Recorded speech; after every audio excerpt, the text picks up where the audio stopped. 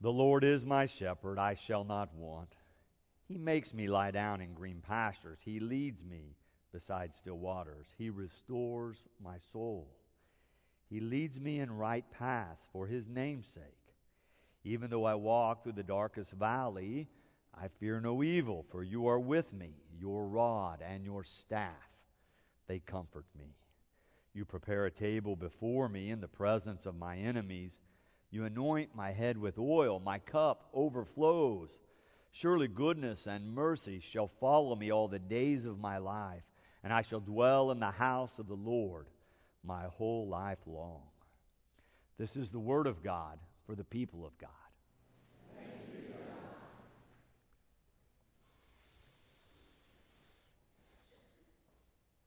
Well, after you voted, I waited a couple of months, and then I began to ask if anyone wanted to guess what the top vote getter was.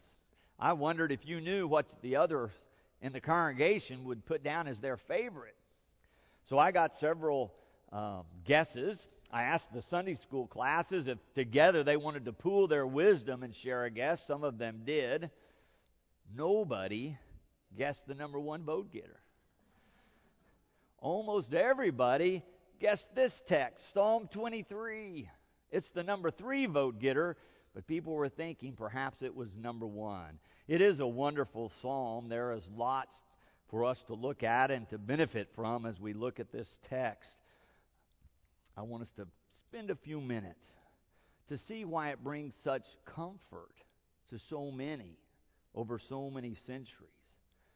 Certainly part of that is that it speaks to our lives when we're going through hard times, stressful times, maybe the worst times of our lives. It offers a sense of peace and confidence that come whatever may, God will carry us through. Right in your text, right under the title of the psalm, mine says the Divine Shepherd, it says a Psalm of David. It's attributed to King David that he's the one who wrote this. He was known as a singer and a poet. He had an artistic side. He puts down these words. And they're so beautiful. And yet we know something about the life of King David. We know he had some terrible times. Sometimes because of other people's choices, but sometimes because of his own terrible choices. Some people wanted to kill him. He had others killed for his own selfish desires. But through all the ups and downs of David's life, somehow he always finds his way back to this personal and close and intimate relationship with God that he talks about in this 23rd Psalm. I began to wonder through all the ups and downs of his lives, and he made so many terrible choices. Sometimes he was so much living in sin. How did he write such a beautiful song? How did he have this kind of relationship with God? How did King David maintain such an intimate, trusting, close relationship with God? And as I thought about that, another question came. How do we get there? How might we maintain this kind of intimacy that David writes about in this 23rd Psalm in our own lives? We all have ups and downs. We go through wonderful times. We go through terrible times. Sometimes the stress seems to be too much. Sometimes we just seem to be flying through life. Sometimes we feel close to God.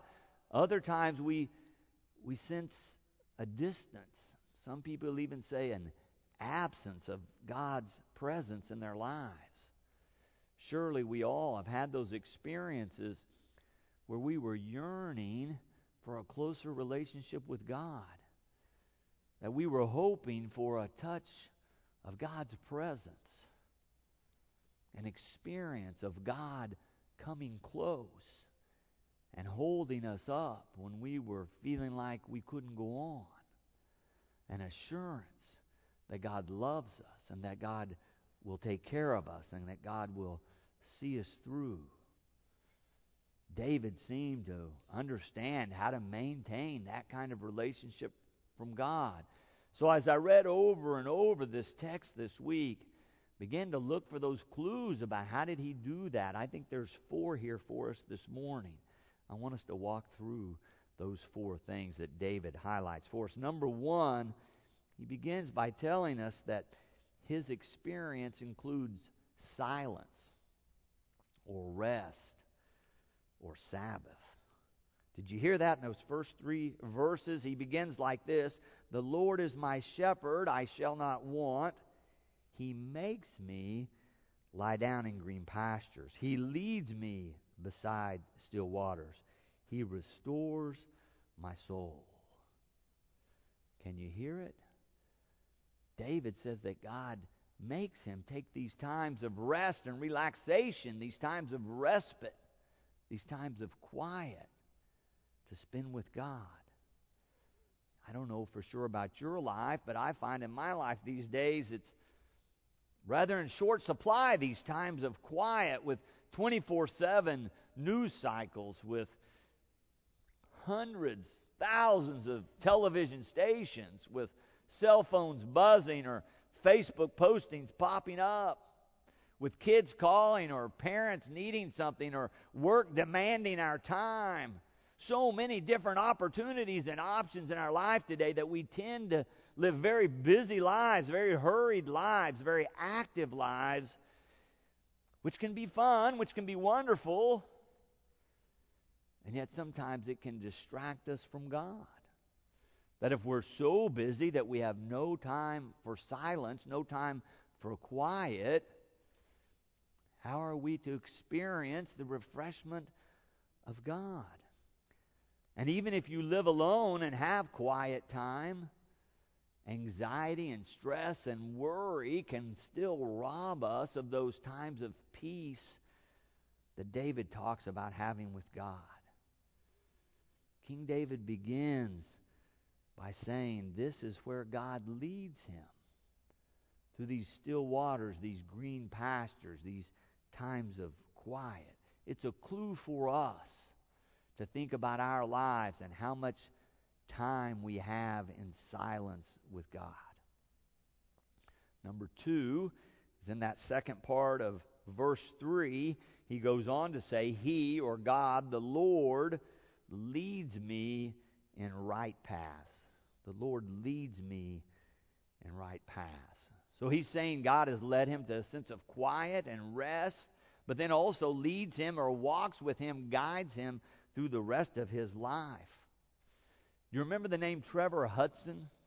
He's a pastor from South Africa. Last July, we used his book, Discovering Your Spiritual Identity. It was a wonderful book of spiritual practices. I really enjoyed reading through it. He had lots of ideas about how we might draw closer to God and how we might incorporate times of silence and times of prayer into our everyday living.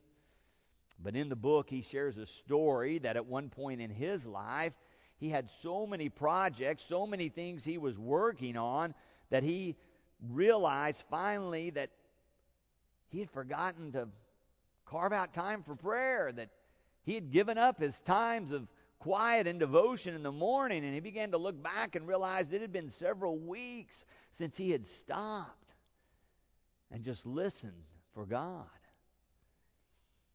Well, that night, he said, during the night, he had a dream.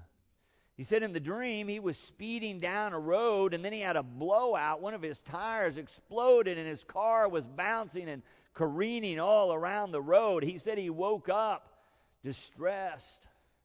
He got up and began to think about the dream. He says, I decided it was a message from God, that if I was going to continue to fly down the road, things were going to get rough. He said, I decided that very morning to go to a chapel near where I was staying and have a time of quiet and peace, a time of prayer. During that time, he wrote a prayer in his journal that I want to read to you. I think it speaks to what David was talking about in this psalm. Trevor Hudson writes, I confess that I have been living hurriedly and distractedly. I feel out of touch with my own depths and with your indwelling presence. I seem to be running around continuously, trying to meet everyone else's demands, but not living my own life. I see now, as I sit here, that I am sometimes more interested in establishing my importance than in serving you. I am sorry, Lord, and I want to make a fresh beginning.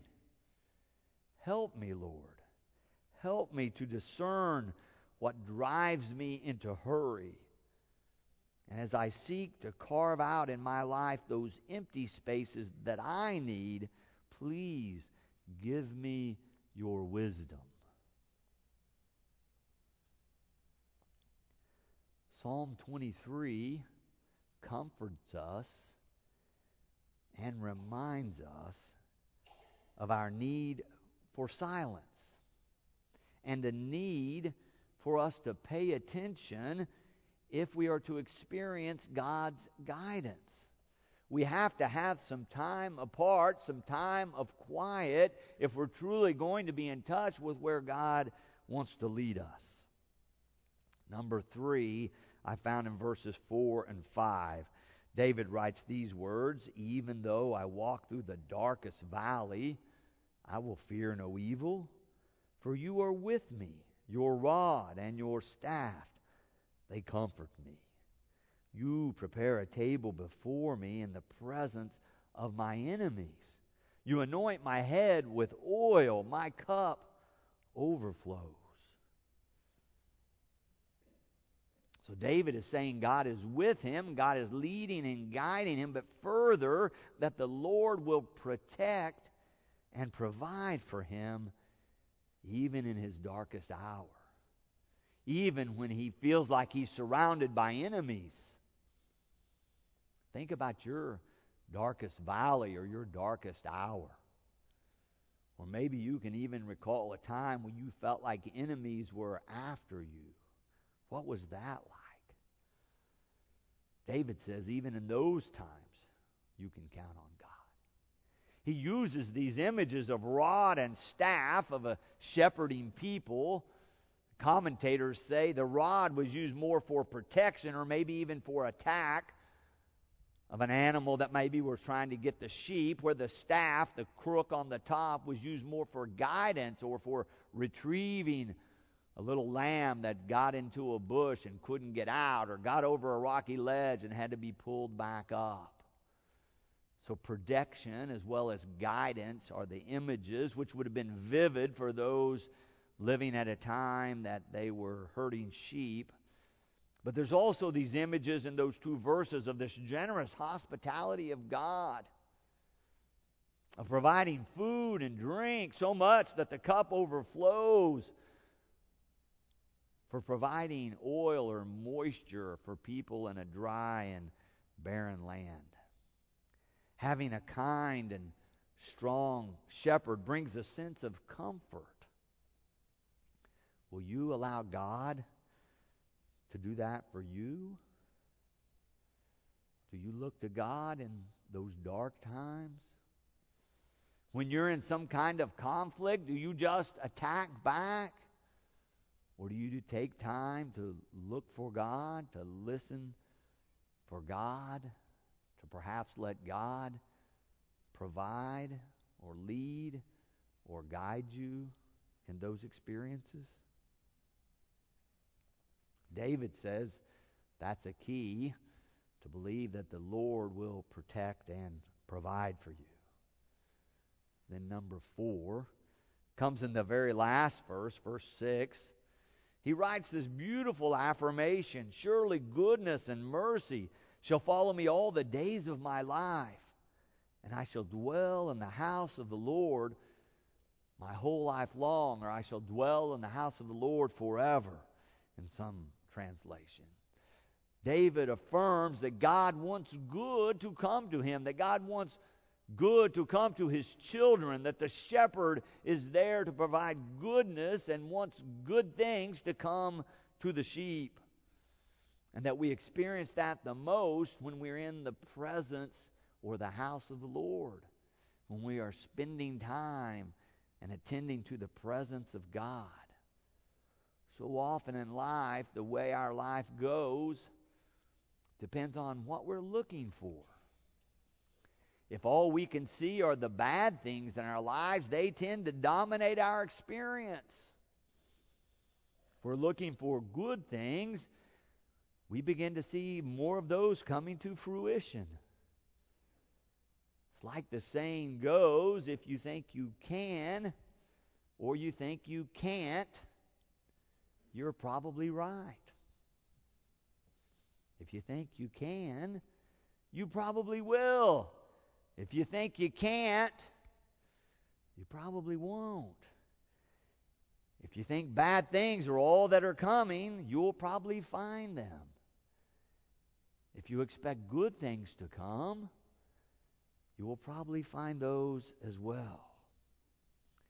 King David has this expectation that goodness and mercy or forgiveness or compassion will follow him throughout all of his days of living.